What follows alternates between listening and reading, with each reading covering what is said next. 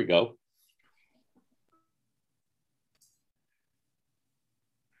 Thanks for coming and welcome. The Torah portion this week is called Naso, and it's the second Torah portion. Oh, good, Rob. I'm glad you're here, and I'll understand when you have to go. The Torah portion Naso is the second parsha of the Book of Numbers, and Vicky will be chanting from it this Saturday. And I decided today, there are many topics of interest in this parsha, but I wasn't grabbed by them in the way I like to be grabbed in order to teach. And so I looked at the Haftorah portion of Naso, meaning the prophetic passage. And that's what I want to study with you today. So that'll be fun because it's from the book of Judges, and it's the story of the announcement of Samson's birth. So we don't talk about Samson that much. I'll mute you, Ellen. Okay. And so so today, the theme of today is humor in the Bible. That seemed like a good theme for today, sort of like, let's distract ourselves a little bit. So one of the things we miss, because the Bible has such a ponderous reputation and must be, weighty and heavy, is that it's got everything in it. The Tanakh, the Hebrew Bible, has a little bit of everything. It is an anthology of literature. And so it has morality tales, it has folk tales, it has humorous tales, it has teachings, it has, it's got the whole shebang. It's got philosophical books, it's got wisdom books, it's got poetry. That's the whole Tanakh.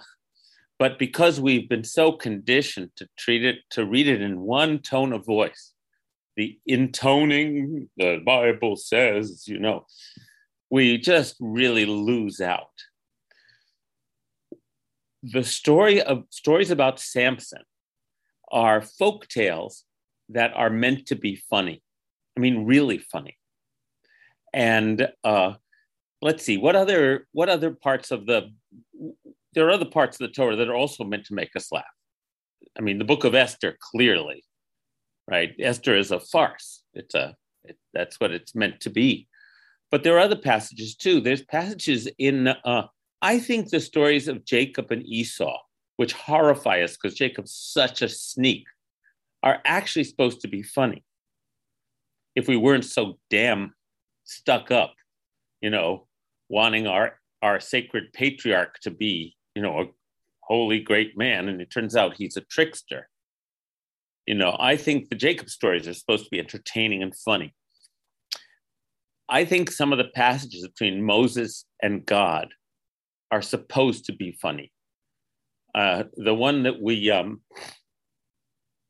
which was it that I was talking about last week? On Shavuot, I was talking about Shlach Lecha, when God says, when the people are freaking out and let's go back to Egypt, and God says, I'm going to kill them, and I'm going to make you a great nation, Moses. And Moses talks to God and says, but what will the Egyptians say? Your God took them out of Egypt and then to kill them in the desert?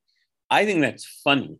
And let's see, Cynthia says, Joan, of course, the talking donkey. Yes, the story of Balak in Numbers in a few weeks, thank you, Joan, is a humorous story where, no, Balaam is that's okay.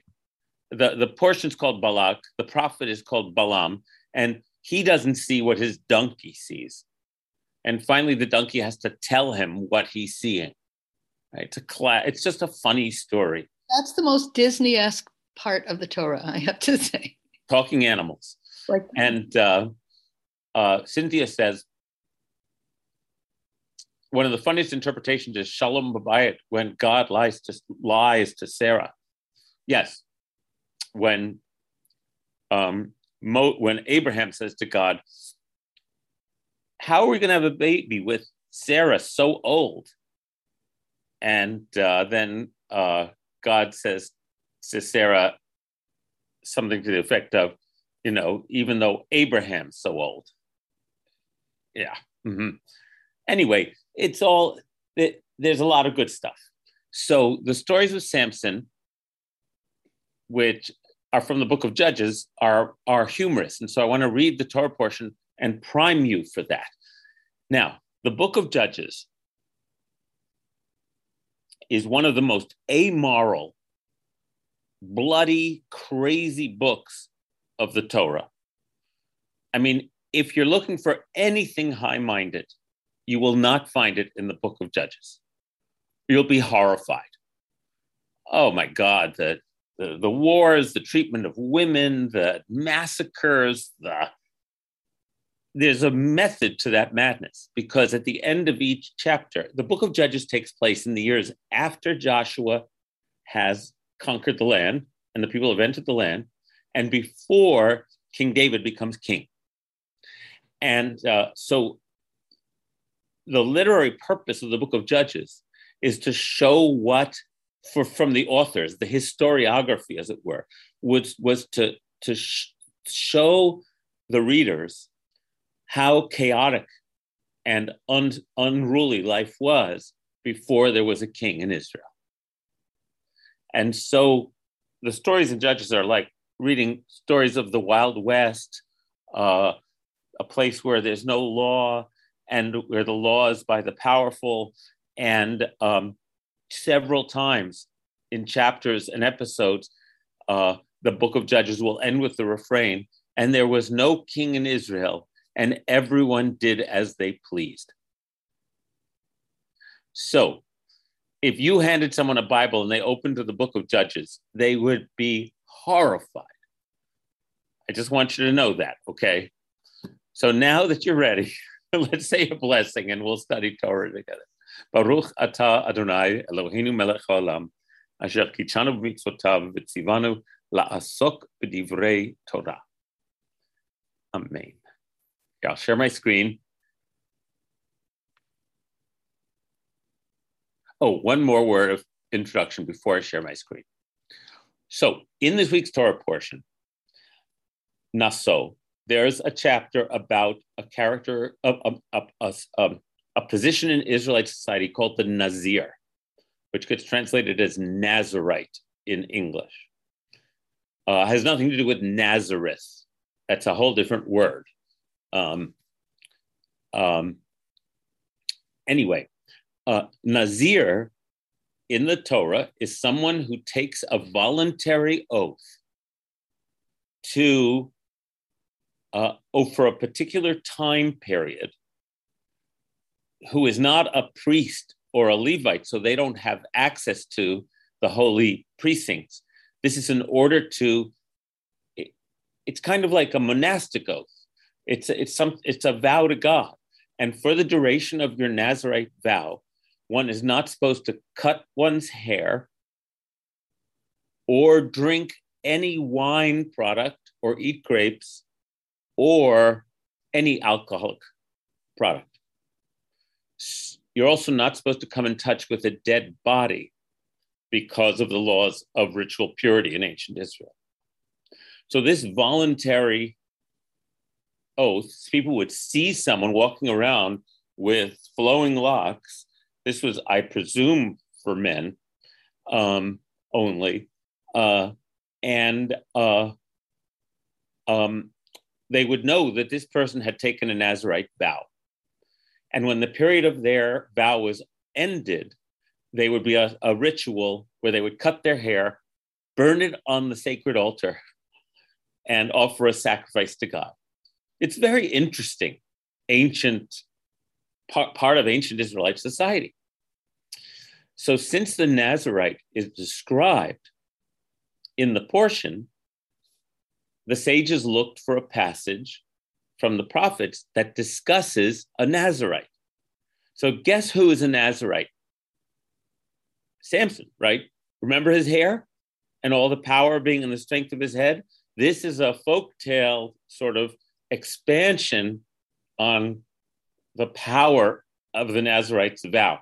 So the link between the Torah and the Haftorah is that. And again, for those unfamiliar with this, every Torah portion has a Haftorah portion, and there's always some kind of link, right? It's fun to figure out what the link is. This one is very obvious. Sometimes it's more subtle. Okay, so that's why we're reading this portion this weekend. Now I'll share it with you.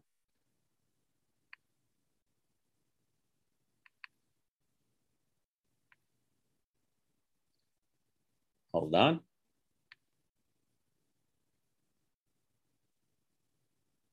Thank you. Okay. Here's how it starts. There was a certain man from Sorah, of the stock of Dan, from the tribe of Dan, whose name was Manoach. His wife was barren and had borne no children. So immediately we have a classic ancient biblical, template. So the wife who is barren, we can think of so many times when this is how a biblical story starts, beginning, of course, with Sarah. But there are many other examples.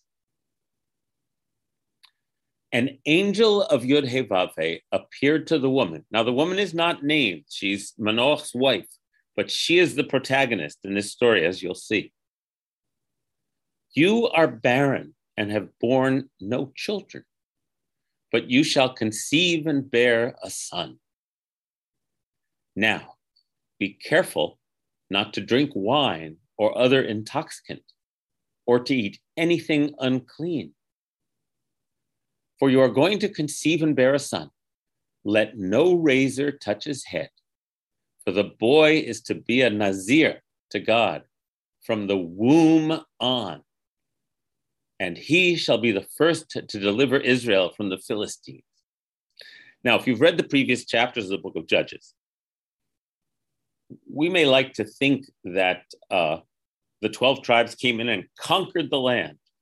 But when you read the book of Joshua carefully, in fact, they have many, many setbacks, and their foothold is tenuous and only in the hills of Judea and Ephraim. The coastal plain is all the Philistines, and they are their worst enemy, and they are subjugated by the Philistines over and over again. So the Philistines they're the enemy at this time. Okay, so she gets the message, and she goes to her husband. The woman went and told her husband, a man of God came to see me. Now remember, Ish, Elohim, means man of God, but it can also refer, remember, unnamed Ish that wrestles with Jacob? That Ish is an angel. So an Ish Elohim is either a prophet or an angel. It's a fuzzy moving line between them. A man of God came to me. He looked like an angel of God, very frightening. I did not ask him where he was from, nor did he tell me his name. He said to me, you are going to conceive and bear a son. Drink no wine or other intoxicant, and eat nothing unclean, for the boy is to be a Nazirite to God from the womb to the day of his death. Okay, the wife gives an absolutely crystal clear report, and here's what happens.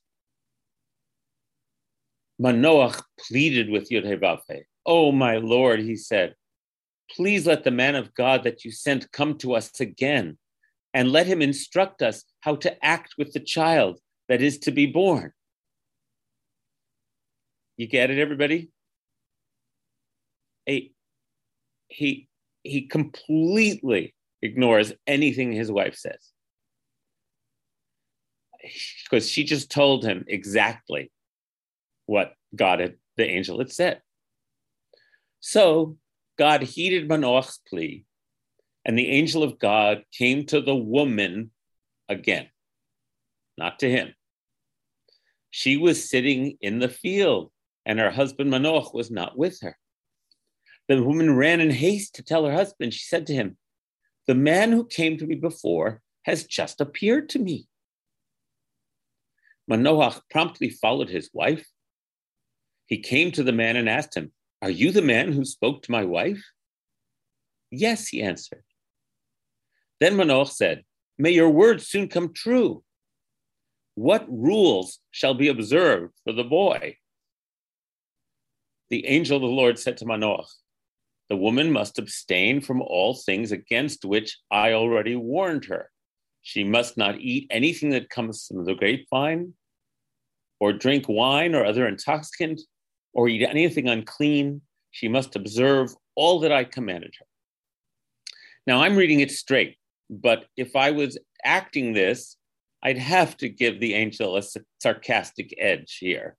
And I'd have to give Manoach like some dopey voice. Oh, let's see what Rabbi Ellen typed in here. Rabbi Jill Hammer, in her book, Omer Calendar of Biblical Women, gives her the name Chatzelponit. She is Chesed B'Hod. Because she has the gift of acceptance, Hod, she's able to understand God's generosity, Chesed, when she received it. We are most like Chatzelponit when we are able to take in the miracle of our lives with gratitude and without fear.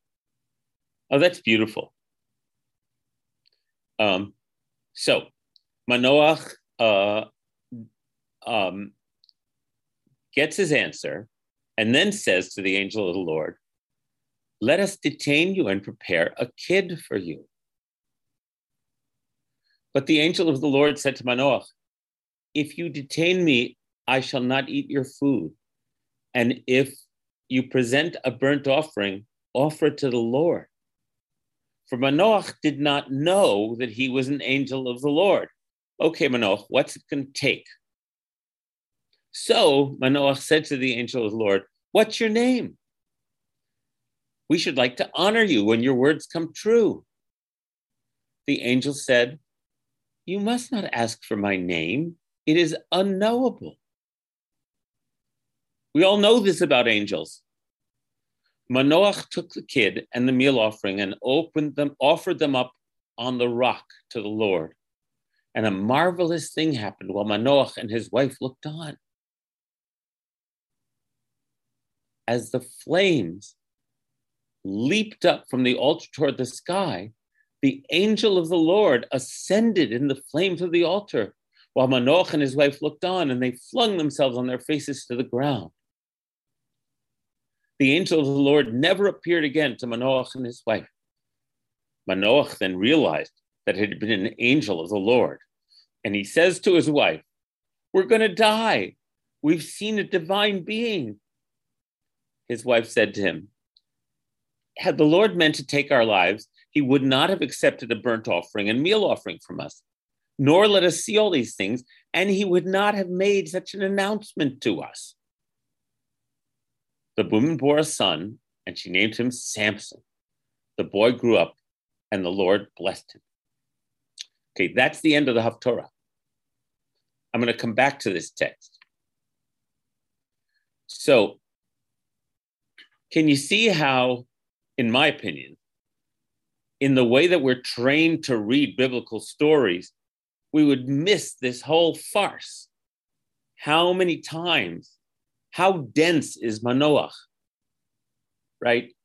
He's unbelievable. His wife comes and tells him, he says, "Oh, I hope the guy comes back so he can tell me." The guy comes back and tells him, and he says, "Well, what's your name? Can we give you a meal? What's your name?" And he says, "No, you can't." Then he jumps in the fire and ascends in the flames. And Manoach says, "Oh, we're going to die." And on and on and on. He's a dope. So, and this isn't the first time in the Torah, by any means, when the woman yes, this feminist story in Torah, it's not the only one. When the woman knows what's going on and the husband doesn't, classic motif, folktale motif, right? Rebecca knows that she's going to have twins. She knows the whole story. She knows that Jacob has to be the supersede his brother. Isaac is clueless, right? When you read, that's the most famous example of the woman in Genesis, knowing that. But it also goes right back to Eve.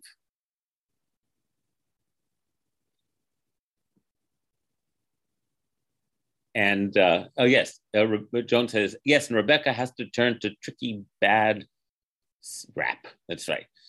I don't know if it's bad. Maybe for the biblical, maybe for a listener 2,500 years ago, it was just very entertaining because they weren't expecting it to be high-minded, right? I mean, how much lore is adventurous and gripping and Coyote and Native American Western traditions, Anansi the spider, they're heroes because they're so tricky. So it's just, that's our bias, everybody. We can enjoy these stories without passing our moral judgments. And Ellen says, for Solomon Berkowitz, bar mitzvah for Nassau. Oh, I remember we acted the story with his father, Sister Sylvia, and brother Theo. We all had a lot of fun with it. And I think his father played Manoach, dim and clueless. That's right. The fact that he didn't believe his wife seemed like he didn't take women seriously. Is that feminist? No, but Manoach's the butt of the joke in this story. That's why. He's not the hero, he's a dope. And the story couldn't be clearer about it until his wife finally chews him out. He wouldn't kill us. He would have killed. What are you, crazy? He told us we're going to have a son. He did this. He hasn't killed us. Would you just listen to me? That's how I read it. And yes, it's a literary icon. The trickster is often a divine being because, we wish life was scrutable and just, but most of the time it's like, what the hell's going on here? And we get by with our wits, and that's a fine thing. Okay, Barbara, so why are there so many stories where the wife is barren? This is a great and enduring question about this motif in Torah. Shall we name them? The first is Sarah. Then the second is Rebecca, who is praised to God. No, Isaac prays on her behalf, and she becomes pregnant. The next one is Rachel, who cannot get pregnant. And in each one of these people, the promise of Israel's future is inherent in them giving birth. If those of us who can see the story, the whole story, we see what's going on. Who's next?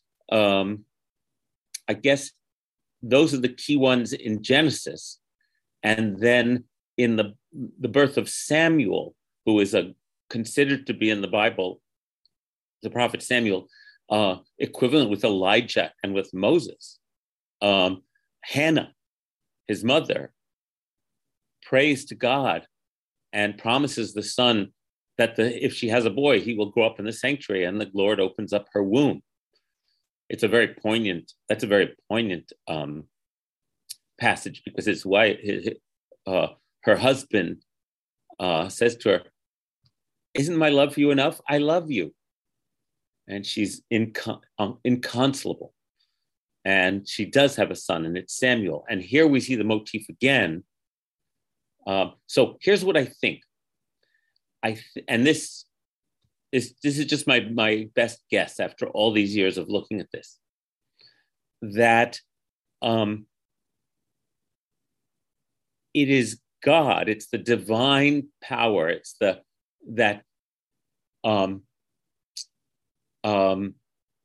opens that which seems barren, that creates new life where it seems impossible, and that we are not in charge. Yeah, miracles. but we are not in charge. The story wants to tell us over and over again that somehow God is directing the unfolding of the line that will lead us to our destiny.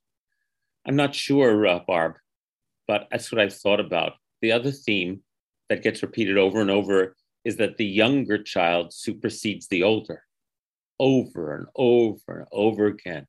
And I think that has to do with the fact that it's clear that the Bechor, the firstborn, in the traditional order of society of the ancient Near East, is the inheritor and becomes the next patriarch. And yet, over and over again, the biblical stories overturn that paradigm, and the youngest, the runt is the one who takes the lead over and over and over again. And we can speculate about what the Torah is trying to teach us. Now, here's a great comment by Ellen Weaver. Another possibility is that these women were also priestesses of the goddess who were not meant to conceive until much later. And in the matrilineal culture, the younger is the inheritor. Thank you, Ellen. That is a whole line of study but I appreciate you throwing it out there. It's important. And Marcus says, in a sense, the beginnings of meritocracy, it could be read that way. The divine will seems to be, somewhat inscrutable here. My favorite theory is that and this is also based on scholarly guesswork, is that the Hebrews were a disenfranchised class of people in the ancient Near East who were younger siblings who had no land holdings and had to simply, they were, think of, not to be too strong about this, think about other mammals, especially primates, and what happens to all the males who don't get to be the alpha and the boss, and that the Israelites see themselves as the youngest sibling who somehow then still manages to gain the land and gain God's favor. The overturning of conventional authority and of all assumptions. Well said. I think the Bible wants us to know that too. I mean, look, God liberates the slaves from Egypt. That overturns all conventional authority. So all of those themes are there. So now I want to read you, since we're into Samson. Thank you for all these comments, by the way. I want to read you a couple more episodes so you can see the tone of all the Samson stories. This is just the first one. And you'll see that there's a consistent tone to these stories. Oh, and I should mention that when we studied this many years ago in my class, when we were actually meeting in person, we recognized that these were very ancient tales, and that Shimshon, Samson's name, comes from the word Shemesh, sun, S-U-N, who was the god of the Philistines. They worshiped the sun, Shamash. And so Shimshon is some kind of play on the Philistine god names, just like in Esther. Esther's name is Ishtar, who is the primary goddess of that pantheon. And Mordechai is Marduk, who's the primary god and Ishtar's consort.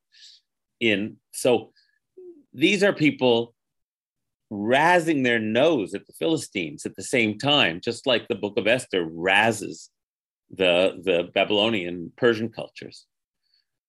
And then we realized that Samson represents some kind of demigod. Then we realized that Delilah Her name means Lila, night. So this is the sun and the night, and these are so non-literal. These are the tales of ancient Israel. And again, it's our training that makes us want to, make them into people. Okay. Back then, says Abigail, not knowing biology, childbirth belonged to the realm of God. That's a really good statement and a good assumption. Who opens the womb? Only the divine power. It's a blessing that opens the womb. And if the womb is stopped up, it can only be the divine power that opens it. Thank you. Which is, we can think about this little, sperm swimming towards this little egg, but it's still like, that's going to turn into a person. So I'm still in the realm of God when it comes to thinking about how babies are made. Okay, let's go on. Okay, so now Samson grew up. Okay, do not take this story too seriously, everyone. It's gross. Once Samson went down to Timnah. Timnah's a place. And while in Timnah, he noticed a girl among the Philistine women. On his return, he told his father and mother, I noticed one of the Philistine women in Timnah. Please get her for me as a wife. And listen to what his father and mother say. Is there no one among the daughters of your own kinsmen and among all our people that you must go and take a wife from the uncircumcised Philistines? Can we put that in 20th century English, everybody? You have to go find a shiksa? But Samson answered his father, get me that one, for she's the one that pleases me. Yeah, taka agoy. Where's God in there? Thank you, Joe. His father and mother did not realize that this was the Lord's doing.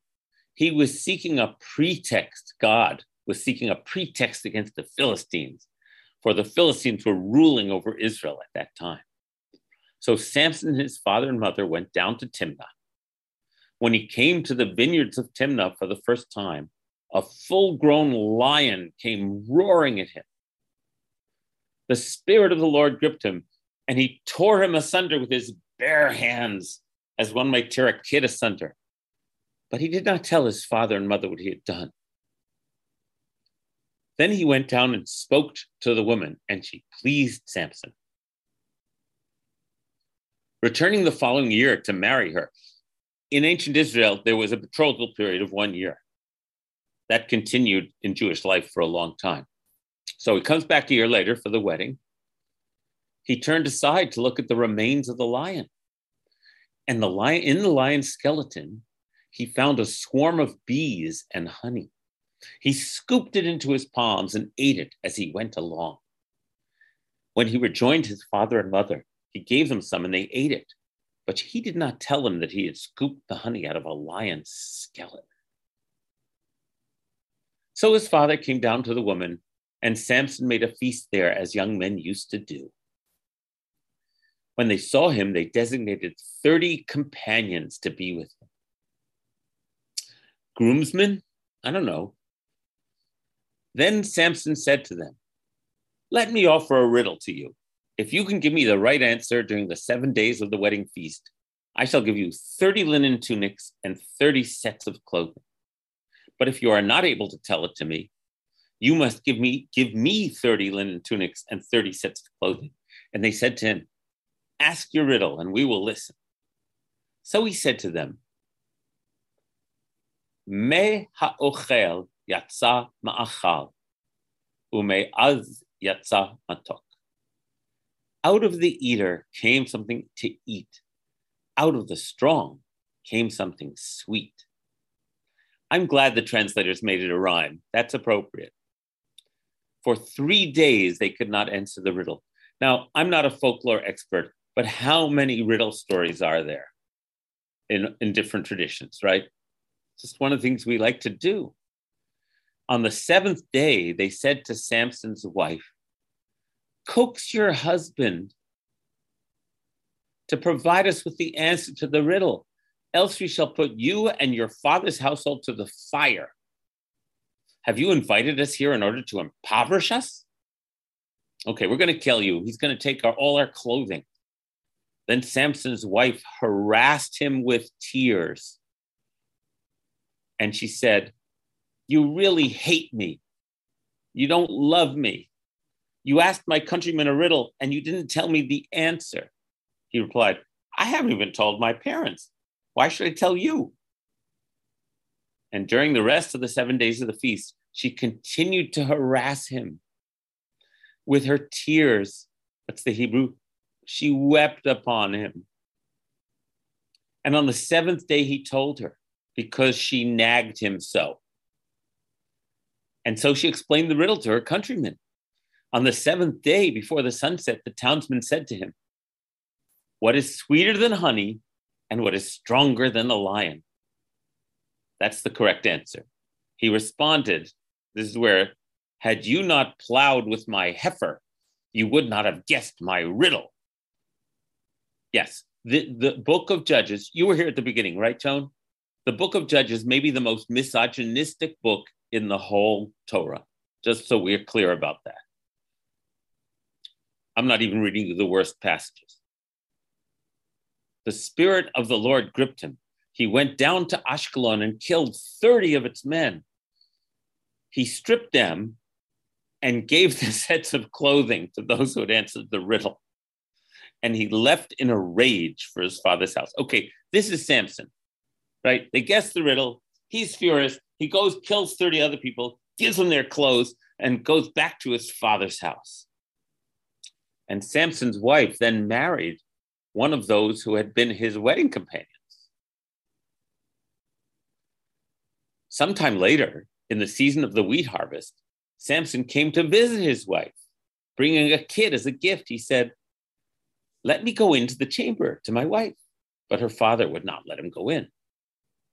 I was sure, said her father, that you had taken a dislike to her, so I gave her to your wedding companion. But her younger sister is more beautiful than she. Let her become your wife instead. Thereupon Samson declared, now the Philistines can have no claim against me for the harm I shall do to them. And Samson went and caught 300 foxes. He took torches, and turning the foxes tail to tail, he placed a torch between each of their tails. He lit the torches and turned the foxes loose among the standing grain of the Philistines, setting fire to the stacked grain, the standing grain, the vineyards, and the olive trees. And the Philistines asked, who did this? And they were told, it was Samson, the son-in-law of the Timnite, who took Samson's wife and gave her to his wedding companion. Thereupon the Philistines came and put her and her father in the fire. And Samson said, if this is how you act, I will not rest until I've taken revenge on you. And he gave him a sound and thorough thrashing. And then he went down and stayed in the cave of Etam. The Philistines came up, pitched camp in Judah, and spread out all over Lehi. In other words, they're going to get back at Samson now. And the men of Judah asked, why have you come up against us? They answered, we have come to take Samson prisoner and to do to him as he did to us. Thereupon 3,000 men of Judah went down to the cave of the rock of Etam, and they said to Samson, you knew that the Philistines rule over us. Why have you done this to us? And he replied, as they did to me, so I did to them. Well, we've come down to take you prisoner and to hand you over to the Philistines. Okay, says Samson, but swear to me that you yourselves will not attack me. We won't. We'll only take you prisoner and hand you over to them. We will not slay you. So they bound him with 2 new ropes and brought him up from the rock. And when he reached the Lehi, the Philistines came shouting to meet him, and the Spirit of the Lord gripped him. The ropes in his arm became like flax that catches fire. The bonds melted off his hands. He came upon a fresh jawbone of an ass, and he picked it up, and with it he killed 1,000 men. And then Samson crowed, with the jaw of an ass, mass upon mass, with the jaw of an ass, I have slain 1,000 men. Okay, I think you get the picture. And then there's more of the Philistines trying to kill him, and he sleeps with another woman. Okay, so Samson, I don't even know how to describe this rogue. Here's the story of Samson and Delilah. And the reason I want to read it to you is because we know that Delilah becomes a synonym for a, what's that word? Oh, I never remember the word. A portmanteau? Is that the word? For a wonton? No, woman? For a temptress. She becomes the epitome. The epitome of the temptress, of the seductress. Where do you see the actual story? There's nothing seductive about her. Here's how it goes. After that, he fell in love with a woman in the Wadi Sorek named Delilah. The lords of the Philistine went up to her and said, coax him, pati oto, and find out what makes him so strong and how we can overpower him. Tie him up and make him helpless, and we'll each give you 1,100 shekels of silver. It's all about the money here. So Delilah said to Samson, tell me, please, what makes you so strong? And how could you be tied up and made helpless? Samson replied, if I were to be tied with 7 fresh tendons that had not been dried, I should become as weak as an ordinary man. So the lords of the Philistines brought up to her 7 fresh tendons that had not been dried. She bound him with them while an ambush was waiting in her room. Then she called out to him, Samson, the Philistines are upon you. Whereat he pulled the tendons apart as a strand of tow comes apart at the touch of fire. So the secret of his strength remained unknown. Then Samson says, oh, you deceived me, you lied to me. Do tell me how you could be tied up. What kind of question is this?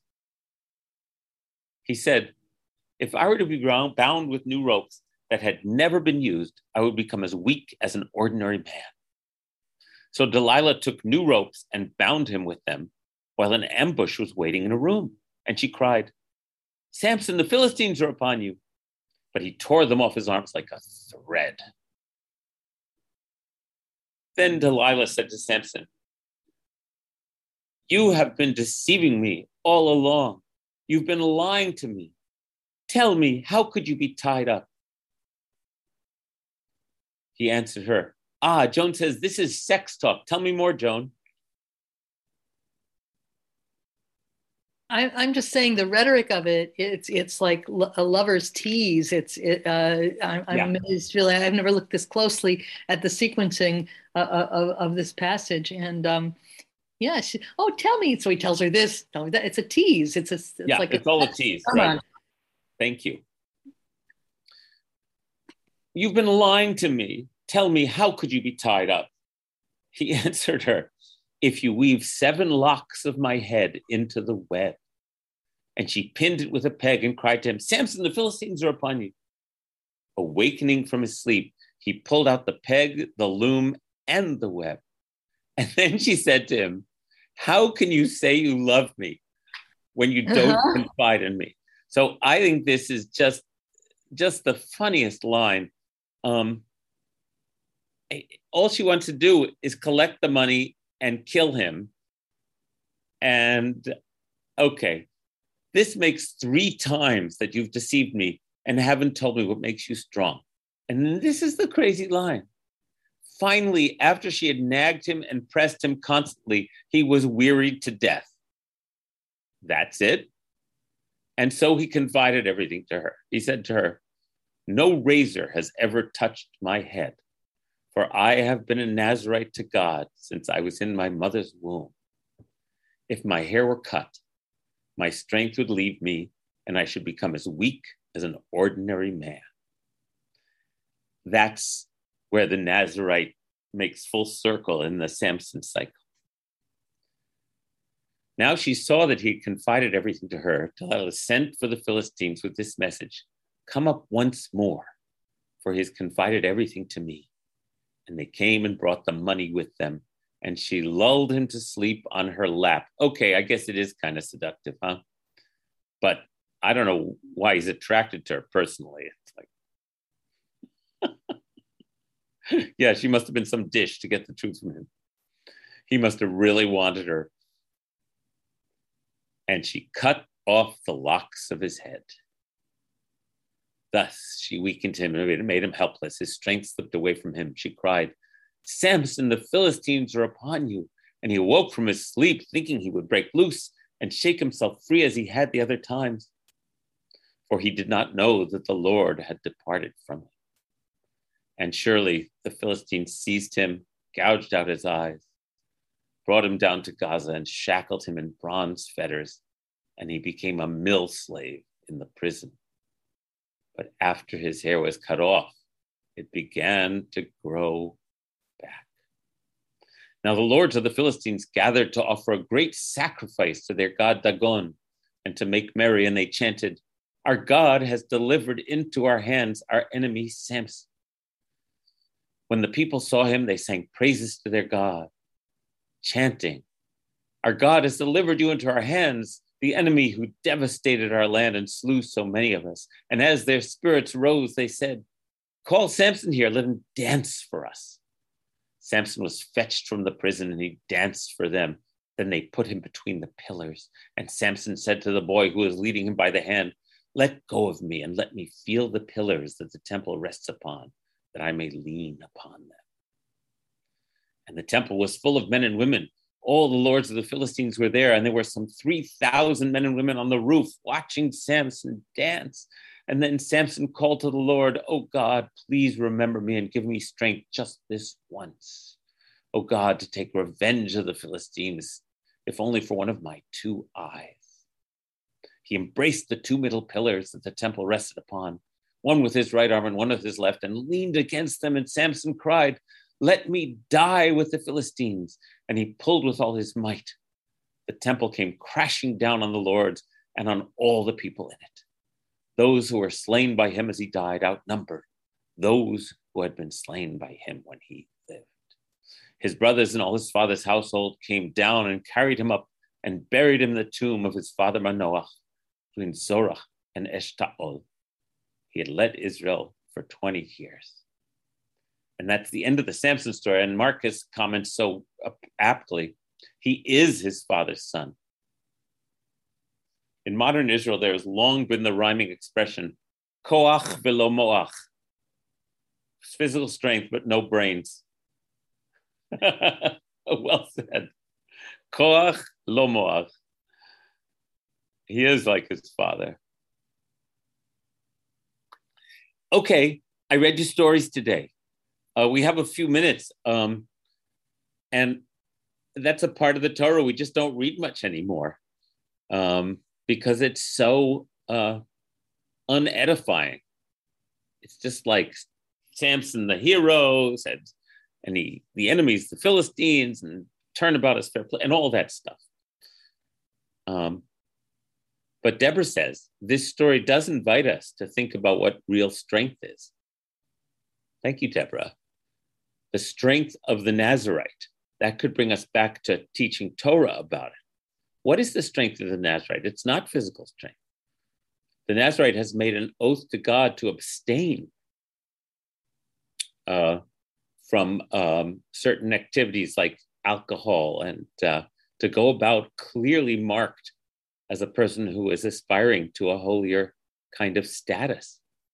And yet this folktale, like many stories will, turns it into an attribute of physical strength. Other thoughts of any kind? It is Samson's appetite that undoes him. That's true. That's true. He just loves those Philistine women, doesn't he? And he absolutely, yeah, Ellen. Okay. Oh, 2 Ellens. Well, go ahead, Ellen.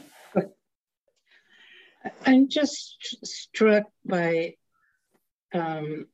it's like they had to have the story come out that way because he gives in to deceivers. So is it his appetite? Is it lack of brains? Is it, I don't know, but it's it's an interesting story to get all the three parts of it. Yeah.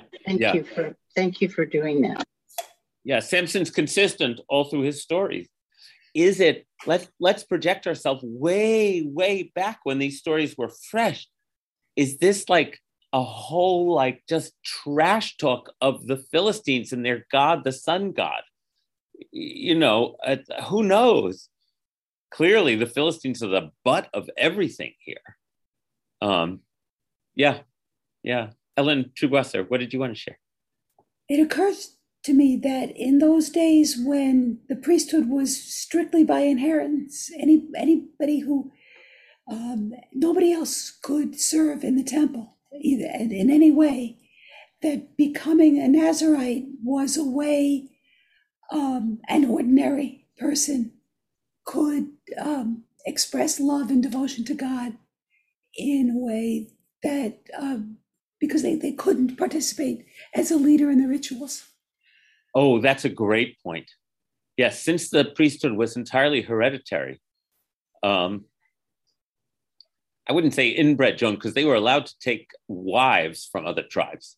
But in the male line was a hereditary line. This was a social institution in ancient Israel where ordinary people could express their, as you said, their devotion and desire to be closer to God. Interesting. It's like, yeah, we can think, again, I don't know what the equivalent of that is today in our culture, if we have one. But certainly in pre-modern times, there are examples from many cultures of, it's a kind of monastic vow. Even though it's not a vow of sexual celibacy, it's a vow of abstention and of separating yourself from the ordinary run of society. So it has that feeling of those who separate themselves by volition in order to serve God. Yeah, I'd say that might be the best analogy I've heard. And especially, as a young woman, and as a girl and a young woman who wanted to be close to the Torah and up on the bima with all the men around the rabbi and the cantor. Ooh. And I couldn't do it in my conservative synagogue as a kid. And even on USY on Wheels, the girls couldn't do Torah stuff.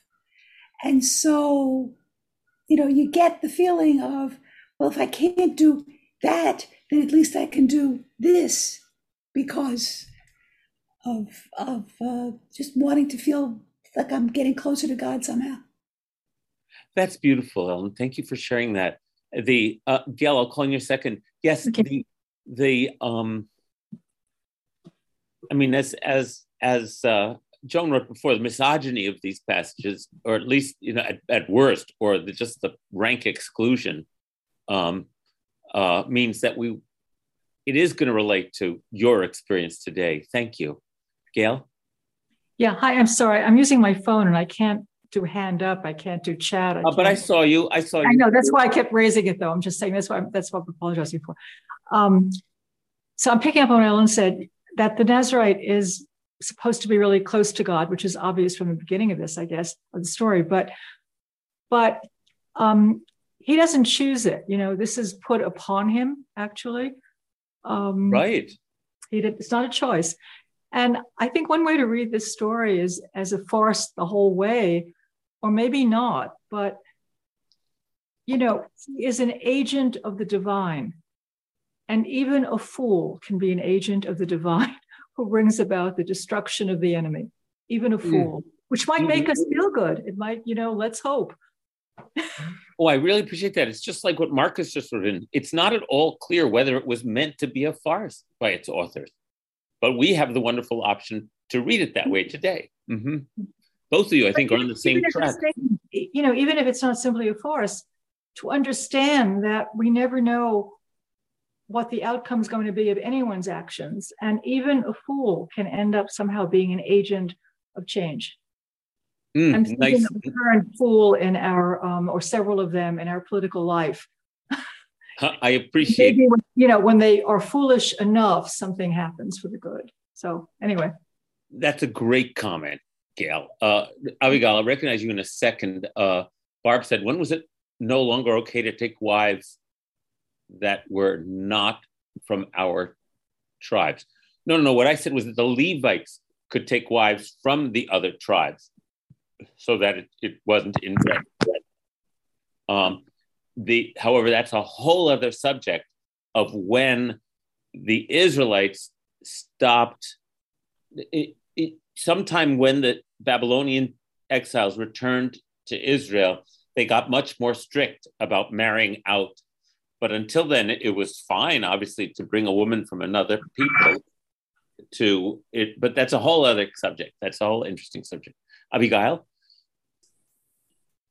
What strikes me is that even though he did a certain ritual of not cutting his hair, not drinking wine, but he still had no control of his actions. He was just, he needed Prozac or something and anger management, obviously. That you got to have more than just an empty ritual. You got to be all in. You need to really, you can't just be the structure. You have to be the intention. You have to have kavanah and real dedication. And he was not dedicated. Such good Torah coming out of this. Thank you for all your comments. That's wonderful. Ruth says, there's all kinds of humans are part of the lulav during Sukkot. Yes, we need the fools. And Marcus says, fool versus wise. Who is wise? One who anticipates the consequences of his or her actions. That's good. In Pirkei Avot, Marcus, where it says, who is wise? It says, halomed mikol adam, the one who learns from everyone.